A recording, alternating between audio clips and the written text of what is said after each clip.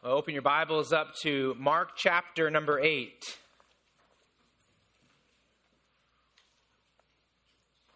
Mark chapter 8.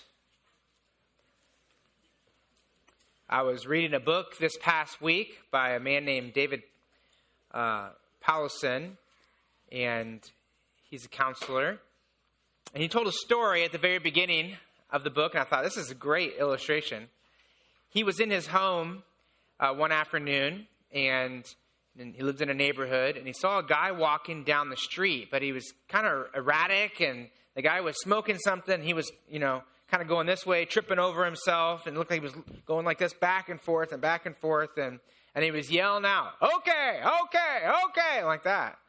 And he thought, oh, no, I don't know this guy. I've never seen him in our neighborhood before. He's obviously probably high. He's got some kind of problem. And so he kind of watched him out there, and the guy just kept, smoking this thing and going down. He thought, I got to call the police. So he called 911, and the police officer soon arrived and, pulled up, next to him. And the man jumped the curve and ran to the police car and said, sir, help me. Police officer, I need to find my dog. I'm looking for my dog. And he said, his name is Jose. And so this man was just walking down. He was smoking a cigarette, just walking down the road looking for Jose, going, Jose. And the perspective of this man in the house was this guy was crazy and something was going on. Of course, the police officer listened, and he said he watched the police officer pull away. The police officer rolls his eyes like, the crazy man's in the house, right? But it's interesting. It's possible for us to see something with our physical eyes, but not truly understand what is taking place. The same is true in the spiritual realities of this world. And as humans, sometimes we have ideas in regard to spiritual things, and we think, certainly that's right. So a lot of people have ideas, what they think about this physical universe and the spiritual realities in this universe. And some people look at things around us, they say, people are just a big lump of cells, right? There's no purpose in life, just live and you die and you go back to dust. And that's how they think that's the reality. Some people look at the world and see their religion as the true reality. This is what I think God is, and this is what I think is true, and this is how I think you get to God. Some people conclude there is no God. Some people conclude that this world is just about having a good time. So they're just going to enjoy their life while they can, and then they're going to die. But what is the true reality of this world? Right? There can't be a lot of reality. There's just one true spiritual reality. In other words, if you could see the truth about the world around you, what would that look like? Probably scare us a little bit, wouldn't it? Or in other words, put it this way, what would it be like to look at the world through the eyes of Jesus Christ? That's what we're going to look at this morning. The title of my message is Seeing Reality Through Jesus' Eyes. And we already read through Mark 1 through 26, so we're not going to read through that again. That was our text here for this morning. But let's start with a word of prayer, and then we'll dive into this passage.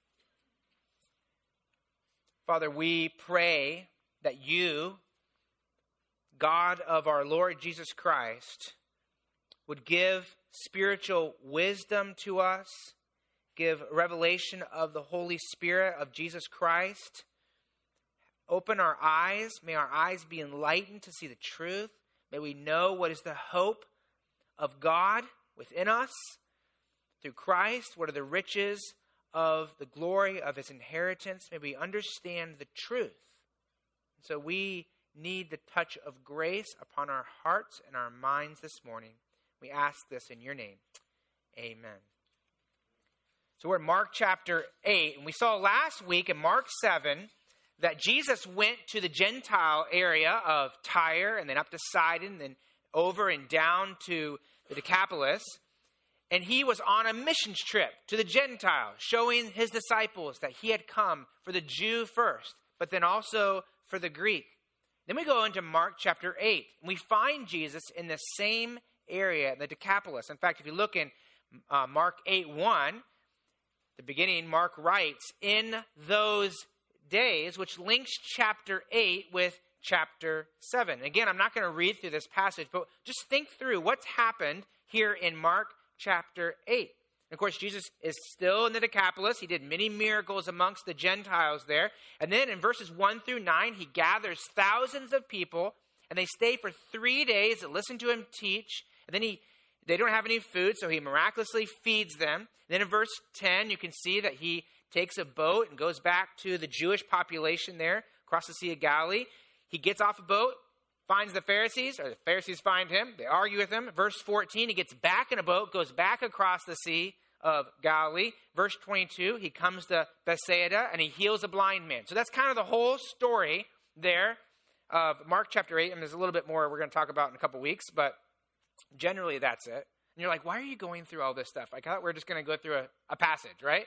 Well, in order to understand this passage, we must understand the chronology of these events. It's actually really fun to study the Bible and to discover the flow of a passage and the reason why things are put together the way they're put together. One suggestion I have for you, if you ever study the Bible, is to over and over ask the question, why? And then define the answer in the Bible, in the text there. And so, for instance, why did Mark put these stories in here in this order, right? There were many things that Jesus did that are not put in the scriptures. That's what John says in his gospel. In fact, if we were to put all the miracles and all the things Jesus did in books, he says the world could not contain them. So why did Mark choose these stories in this order? Why did Jesus do what he did in the order he did it? In other words, he's sovereign. He planned out his life. So why did he do it that way? In fact, if you look down in Mark chapter 8, verse 22 through 26, you see the story. We didn't read it this morning, but you see the story of the blind man, and you might be tempted to think, is that just a random story that Mark threw in there? It's like, oh yeah, by the way, I want to do this. But I don't think so. And I think there's a reason why all these stories are in here and kind of lead up to the story of the blind man being healed. So let me just cut to the chase and say this. I think that Mark 1 through 26 is put in here to demonstrate that Jesus sees reality. He sees spiritual reality, but humans are blind to spiritual realities. So you see the Gentiles, who are idol worshipers in general. They're idol worshipers. They're blind to spiritual realities. So what's Jesus doing? He teaches them the truth. He wants to open their eyes up to the truth. Then you see the Pharisees. The Pharisees are arguing with Jesus. They're blind guides, blind leaders of the blind. And he wants them to know the truth, but they reject him. Then you have the disciples, and they do see some truth, but they don't see it very clearly, do they? And so Jesus then tells about these people that are blind, and then he leads up and he heals a man who is blind. So you have three groups who are spiritually blind, and then you have a man who is physically blind. What you see is Jesus is pointing out here as he goes through the story that humanity is blind to spiritual realities. Jesus sees the truth, and Jesus can open up blind eyes. In fact, look at verse 22. And so I'm just going to read through this part of the blind man, because to understand this part is to understand the first part of the chapter. So look at verse 22. Mark 8:22 says, and they, that's Jesus and the disciples, came to Bethsaida, and some people brought to him a blind man and begged him, Jesus, to touch him.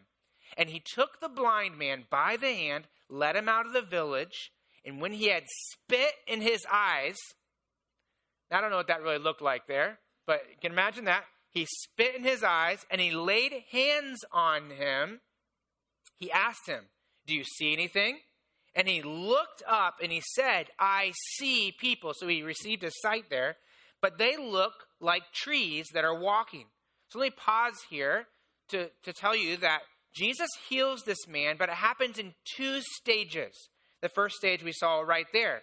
He puts spit in his hands on him and he is healed. He can see, but it's not very clear here. Now let's back up and ask this question. Why do you think Jesus spit on him and touched him? Well, I'll just tell you, I don't know the answer to that. But I do think this. I think as far as the spit, I don't really know. As far as touching him, this man couldn't see. The only senses, well, he lost that sense. So the sense he had that was the strongest was what?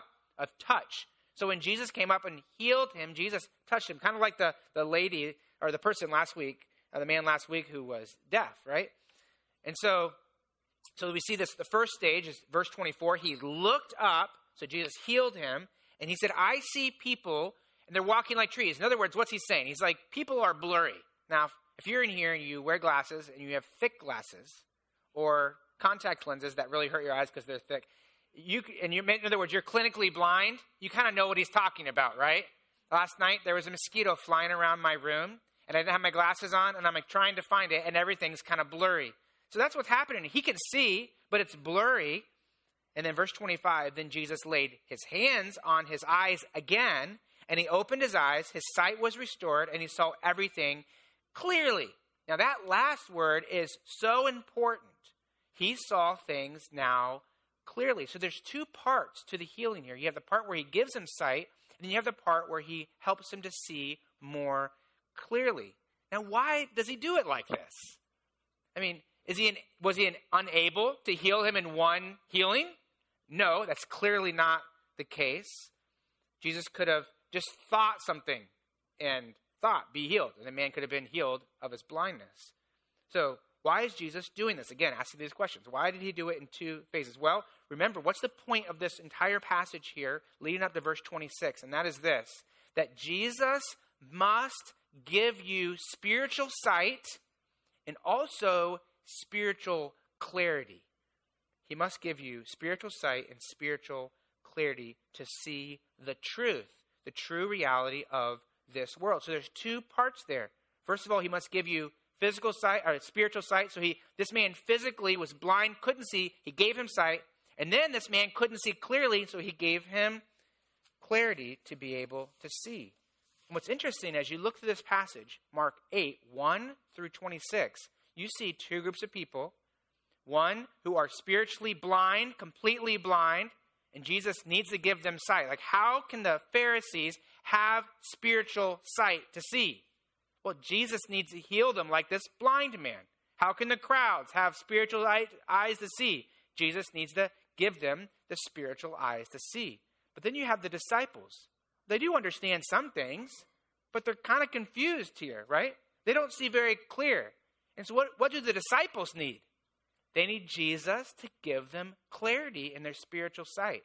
So the problem is presented in Mark 8, 1 through 26, and the solution is given here, 1 through 21, and the solution is given here in 22 through 26, and that is Jesus must give you spiritual sight and then spiritual clarity. And so we're going to look through the eyes of Jesus today. And when we have the eyesight of Jesus, when we can see the reality of the world around us like Jesus does, what does that look like? We're going to look at three ways, three different views of Jesus. Number one, when we have the eyes of Jesus, we see the love he has for people. Number two, we see the sorrow he has for unbelief. And number three, the desire he has for maturity. So if you have a bulletin, you can open that up. You can see those 3 points in there. The love he has for people, the sorrow he has for unbelief, and the desire he has for maturity. So go back up to Mark chapter 8, verse 1. First, we're going to look at the eyes of Jesus. As he looks at people, he sees the love he has for those people. In verse 8, it says, in those days, when again a great crowd had gathered, and they had nothing to eat. Okay, just pause. Jesus is super tired by this point, isn't he? Again, they're gathering. They don't have anything to eat. Do you think he has something to eat? He called his disciples to him and said to them, I have compassion on the crowd. Notice Jesus' love for these people. The word compassion, we talked about this a couple weeks ago. It speaks of a gut-wrenching, deep personal affection for people.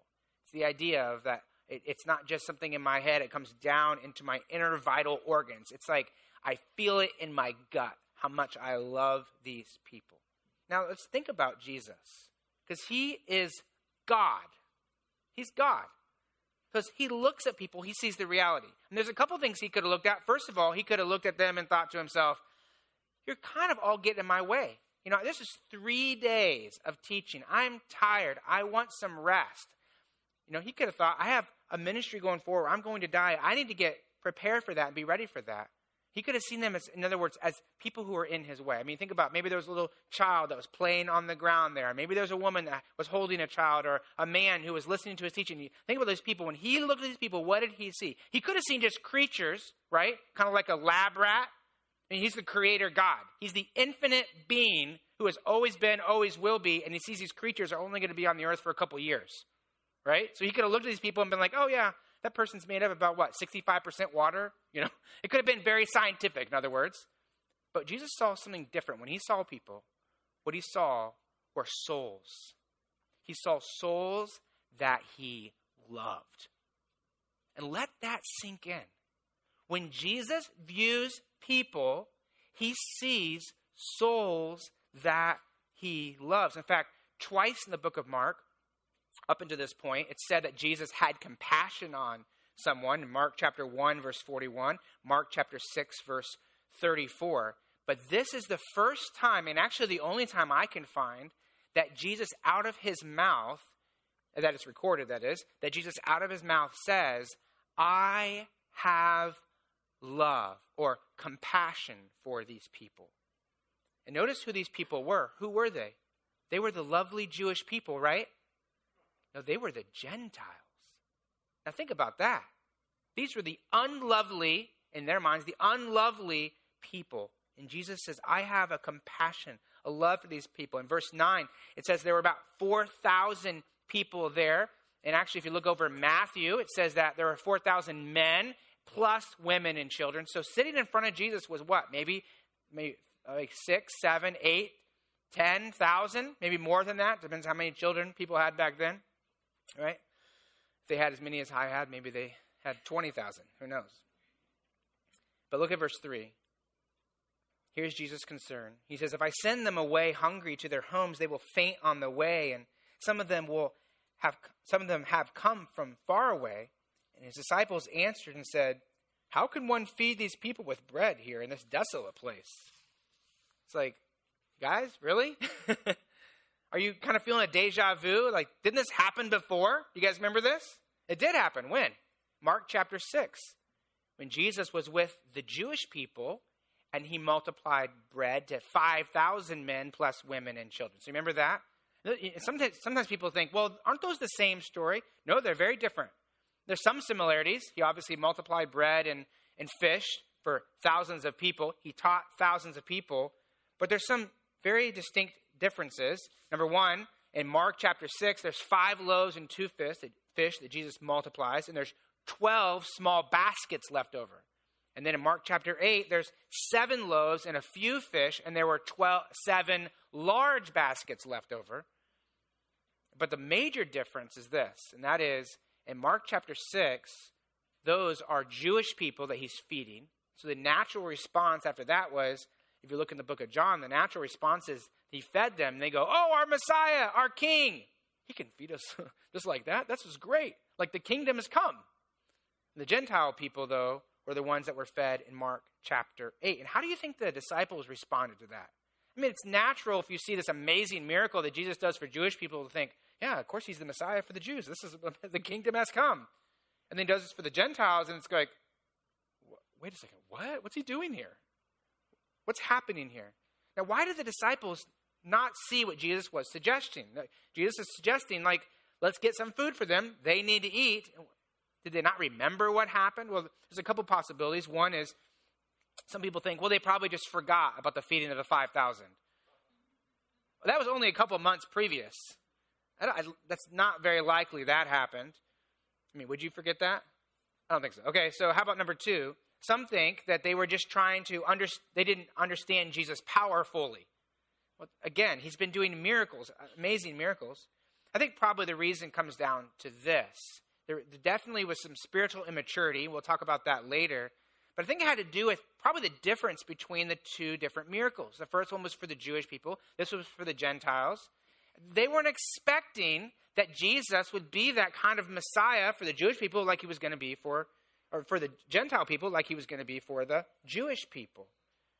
So I think probably what you see here is the disciples still aren't seeing clearly what Jesus wanted them to know, and that is that Jesus is the Messiah for the Jews, but also for the Gentiles. He has come for both. And of course, they probably would have looked at these Gentiles and thought, what's Jesus doing here?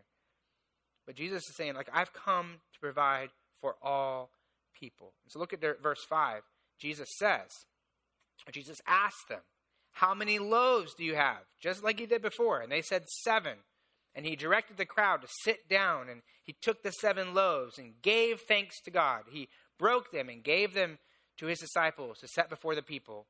And they set them before the crowd, and they had a few small fish. And having blessed them, he said that these also should be set before them. And they ate and were satisfied. And they took up the broken pieces left over, 7 baskets full. And the word baskets there is talking about very large baskets, actually. And there were about 4,000 people, and he sent them away. The disciples needed to see the spiritual reality that Jesus had compassion and love for the Gentiles as well. So let's first just meditate on this. And that is that Jesus loves people. Think about that. Jesus loves you. But you could put your name in that, couldn't you? Jesus loves Ben. Would you do that with me? Put your own name in that and say with me, Jesus loves Ben. Not me. Put your own name in there, right? Think about that. The Bible says in 1 John 3:16, this is how we know about God's love. If you want to see what love looks like, here's what it looks like. He laid down his life for us.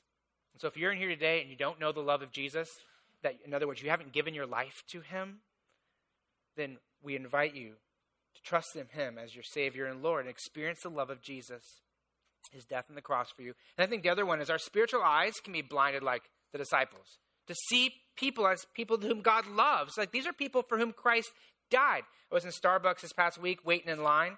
I like to go there sometimes and study. And so I was waiting in line for my coffee, and I was thinking about actually, interesting enough, I was thinking about my message. I'm thinking about some things, and this guy starts talking to me, and he's saying crazy things, calling me like with weird names like buddy, and he was talking about different things. And I'm kind of thinking about, first of all, my order, but also thinking about this. And I was kind of annoyed, but I answered his questions, talked to him. Oh, yeah, acted all friendly and stuff. And then I went and sat down, and a while passed, and I started thinking about that. And I thought, oh, no, guess what? I didn't see clearly on that one. Here I saw a guy was kind of annoying me and kind of weird. I was like, what's this problem? What's going on? And I didn't see him as a soul who needed Jesus. Like, what an opportunity to talk to someone about the Lord in line. He was the one that talked to me, and he was saying weird things. I mean, who cares what I said back to him, right? Sometimes I think as parents and grandparents, we can be blind to the realities of our kids. Like, we got our things we got to do. We got to clean the house. We got to do this, get this done. And sometimes our kids are sometimes annoying to us, right? And we can sometimes treat them that way and see them that way. And there are obstacles to getting what I want done or maybe to enjoying this part of my life. But God wants us to see those little souls as souls who need to be shepherded and with patience and love and with intentional training. That's sometimes hard, isn't it, as parents? It's sometimes hard because you're like, oh, wait, I need to have a different perspective on this. Or sometimes even your own spouse or maybe some people at work looking at people and saying, okay, these are people for whom Jesus died. What's the most important thing? And that is having the view that Jesus had.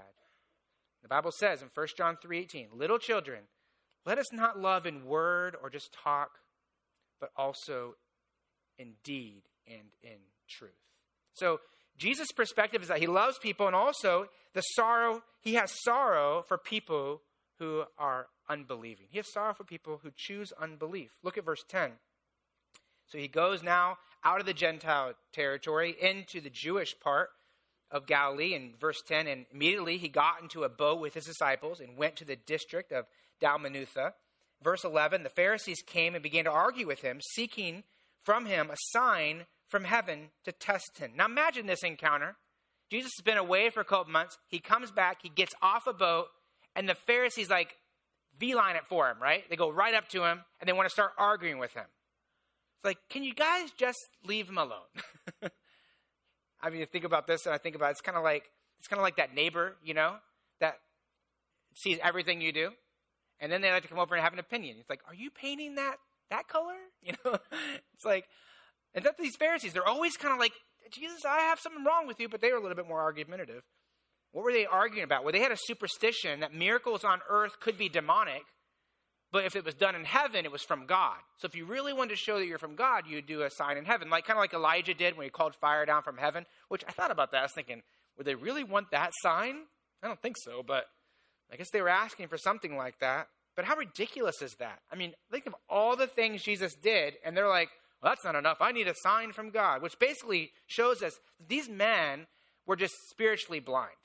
They just refused. They were refusing to believe the truth. Jesus says, here's the truth. And they said, nope, we have our own way. We have our own thoughts. We're going to keep with that. In fact, right before this trip that he took to Tyre, the disciples asked Jesus in Matthew 15, they asked about the Pharisees. And the disciples said this, do you know the Pharisees were offended when they heard what you said? Yeah, tell us something we don't know here. And then Jesus, this is how he responded. Leave them alone. He's saying, guys, get away from that influence. They are blind guides. And if the blind lead the blind, both will fall into the pit. So think about that. Jesus is saying they're spiritually blind and they're leading people astray. So don't follow them because they're going to hell. That's Jesus' perspective on the Pharisees here. That's what he told his disciples. And unfortunately, that's where many people are today, right? When we look at this world, we have to look around. We see all these different religions, all these different ways, quote unquote, ways to God. And there's blind people, which means they don't know the truth. And they're leading people astray. And what is their end? What is the end, Jesus says here? It's to the pit. And so how does Jesus respond to this? How does he respond? Look at verse number 12. He sighed deeply in his spirit. Why does this generation seek a sign? Truly, I say to you, no sign will be given to this generation. And Matthew goes on to say, except the sign of Jonah. What's the sign of Jonah? Well, Jonah was 3 days and 3 nights in the belly of a whale. Then he was, barfed out, and he was able to live. Jesus was 3 days and 3 nights in the ground, in the tomb, and then he was resurrected. And he's saying that the sign that will prove that I'm the Messiah will come, the resurrection. But how does Jesus respond to their unbelief at this moment? What does it say? Jesus sighed deeply in his spirit. Verse 2, he had compassion and love for the people listening to God's word. In verse 12, he was sorrowful. And why? Because these religious leaders believed something that was false. They were blind to the truth, and their beliefs were leading them to hell. That's how Jesus views this world. Brothers and sisters, Jesus views those people who are unbelievers, those people over in different countries, those people that are worshiping a different way. He views them with sorrow and sadness because they're believing something that's leading them to hell. Think about Jesus standing in front of these Pharisees. They're all in their religious get up there, right? On their way to, the synagogue or wherever they were going. And here are people who are creatures he created.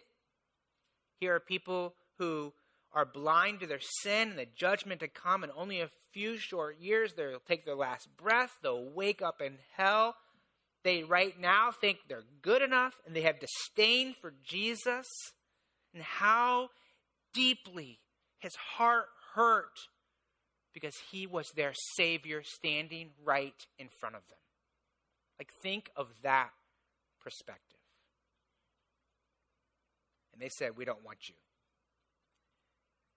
you. Does our heart, brothers and sisters, does our heart hurt like that for people? Sometimes we can turn the TV on, we can see the news, we can see people that disagree with us, and our hearts go, oh, those people. I don't know about you, but I saw this past week what happened in Illinois with the law that is being passed or was passed for partial birth abortion. It's like your heart just so sad. But then as I was reading this, I was thinking, you know what? There are so many people there in Illinois that don't know Jesus Christ. And the people that are going and having those abortions, those people need Jesus. Those people need Jesus. And may our heart hurt for those people because they're going to a destination that will bring them much loneliness and pain and judgment from God. And so Jesus' heart is hurting. Look at verse 13. He left them. He got into a boat. He went to the other side. And what does he do when he's in the boat? He teaches his disciples, verse 14. They had forgotten to bring bread. So you have all these big baskets, and they're like, oh, we had all the big baskets. We didn't bring it. Can you believe that? Whose fault was that? What are they focused on at this moment? Who brought the bread? Who didn't bring the bread? Whose fault was that? What's going on? You ever had that in your car when you're in the van? It's like, I thought you were going to bring that on our vacation. Well, I thought you were going to do it. You didn't bring the sunscreen? We're going to the beach? What in the world? Guys, we're going across. We had all those big baskets of bread. And okay, you can kind of imagine the conversation they're having. And verse 14, and they only had one loaf with them in the boat. Of course, it's probably Judas, and probably it was in his pocket. He's like, I'm keeping it for myself. But verse 15, and he cautioned them, saying, watch out, beware of the leaven of the Pharisees and leaven of Herod. So what's Jesus doing? He's teaching them. He's saying, like, guys, open your spiritual eyes to the Pharisees and what they believe and the influence they have. So the last view that Jesus gives to us is his desire he has for spiritual maturity. And so this is what he's going to do. He's going to help these disciples see the truth about his desire for them to grow spiritually. Look at verse 14. Now they had forgotten to bring bread. I'm sorry, I already read that. Verse 16. And they began discussing with one another the fact that they had no bread. And Jesus saw this spiritual reality here, and all they saw was the physical reality. All they saw was what was happening around them. And verse 17 says, and Jesus, aware of this, said to them, why are you discussing the fact that you have no bread? Like, do you not perceive or understand? I mean, that's the problem right there. Jesus is saying, don't you see, here's the problem. It's your view. It's your perception. It's your spiritual sight. Are your hearts hardened? Verse 18, having eyes, do you not see? Having ears, do you not hear? Do you not remember? Now, listen, they did remember, but they weren't recalling it to their mind. Because he says, look at verse 19. When I broke the 5 loaves for the 5,000, how many baskets full of broken pieces did you take up? And they said to him, 12. Well, they remembered, but they weren't remembering the important part, right? And that is that Jesus was the one that provided. How about verse 20? And the 7 for the 4,000, how many baskets full of broken pieces did you take up? And they said, 7. And he said to them, do you not understand? Do you not perceive? And how soon we can forget the work of God in our life. How soon we can forget and ignore the promises of God.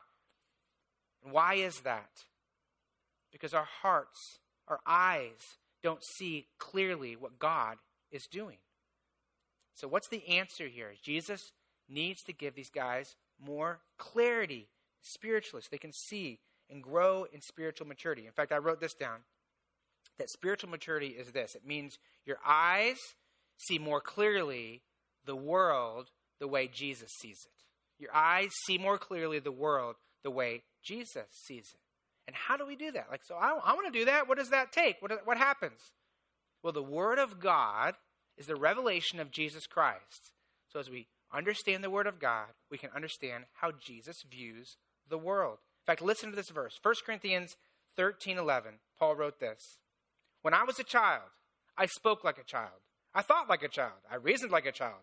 But when I became a man, in other words, when I matured, I gave up my childish ways. And so he's saying, like, we all need to grow in maturity. Well, what does that look like? Verse 12 of that passage says, for now we see in a mirror dimly. And the mirror, when it talks about the mirror in the scriptures, it's talking about the Word of God. So now we look in God's Word. We're seeing the scriptures. We see in a mirror dimly. Now, what do you do when you look in a mirror? You see reality, don't you? When I woke up this morning, I went and looked in the mirror and saw the reality of some things that were going on in my person, right? Some things we don't really like very much. And back then, you think about their mirrors. They didn't have as clear mirrors, especially if you were poor, as we did. Maybe it was like a piece, something polished. So they're looking in a mirror. We can see it dimly. We can see reality. We don't see it very clearly. It's not like standing right in front of Jesus. We can see him and his truth from the Word of God. So we look into a mirror dimly, but then face to face. In other words, there'll be a day when we die and we'll see Jesus and we'll go, oh, that's reality. I was not understanding it clearly, but that's not the desire God has for us. He wants us to gain more clarity while we're on earth. So he says, for I know in part now, but then I shall know fully, even as I have been known. And so my point is this, is that Jesus needs to give us spiritual sight. So when you give your life to Jesus Christ, when you believe that he is your Lord and Savior, he does a supernatural work to give you spiritual sight. But even as you're a Christian, you need to look into God's word and see what God's view, what Jesus' view is of this world. And are you going to have a perfect perspective? Absolutely not. Not until you see Jesus. And then you'll be changed to be like him. And you'll see him as he is. And you'll see reality. But in the meantime, we need to be in God's word and viewing life from his perspective. Which means what? How does Jesus view people? He goes, oh, there's a person that I love. And that's why I came to this world. How does Jesus view those who have unbelief? Oh, those are people who are rejecting the Lord. He has sorrow. And how does he view maturity? He wants you to grow in your understanding and your knowledge of him. So how does this happen? We must go into the word of God. But then we end with the story of the blind man. What is Jesus showing us there? You must have the touch of Jesus Christ in your life in order to spiritually see. You can't do it on your own. The disciples couldn't do it on their own. The Pharisees couldn't do it on their own. This blind man couldn't do it on his own. And how did he get this? Look down in verse 22. How did they initiate this touch from Jesus to this blind man? It says, and begged to touch him. That word begged is a prayer. We must pray and say, Jesus Christ, I don't see clearly. I want to see more clearly. I want to understand your truth. Please help me to understand. Then we go into God's word and we seek the truth of the Lord. We seek the truth of the Lord. Our constant prayer must be, Lord Jesus, help me open my spiritual eyes. Show me more clearly who you are and how you view this world. Lord, give me eyes. Give me eyes to see the people that you love, to see the sorrow that you have for unbelief and the desire you have for maturity. And first, what does that take? It takes humility on our part, right? We have to admit that we aren't there, we might be wrong, and Jesus needs to correct it. He needs to correct it. So let's pray.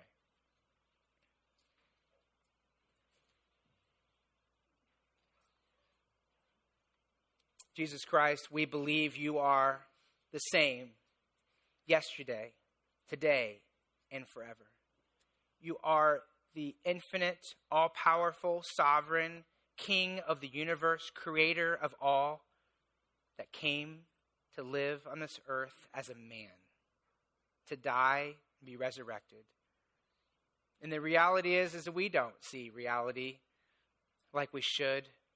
We have so many things that can cloud our mind, so many delights of this world that really actually only make life more confusing and distract from the true reality of Jesus Christ. And so I pray that this morning for each person in here, each Lighthouse Bible Church brick in here, each person, that you will help each one of us to more clearly see who you are, to more clearly see the people in this world as people that you love. I pray as we go home, we look at our spouse, as we go home, we look at our children, our grandchildren, or we go home and look at the people that we live with, people we work with. I pray we'll see them how you see them. They're people for whom Christ died. God, I pray that you'll give us really a grief in our heart for people who are not believing, and may it motivate us to go out with the gospel of Jesus Christ and present the truth of them. And God, give us as a church a strong desire to grow in maturity. May we not be apathetic. May we not think, well, we've already done that. We've already been there. But may we thirst for the knowledge of Jesus Christ. May we see in the glass of God's word more clearly.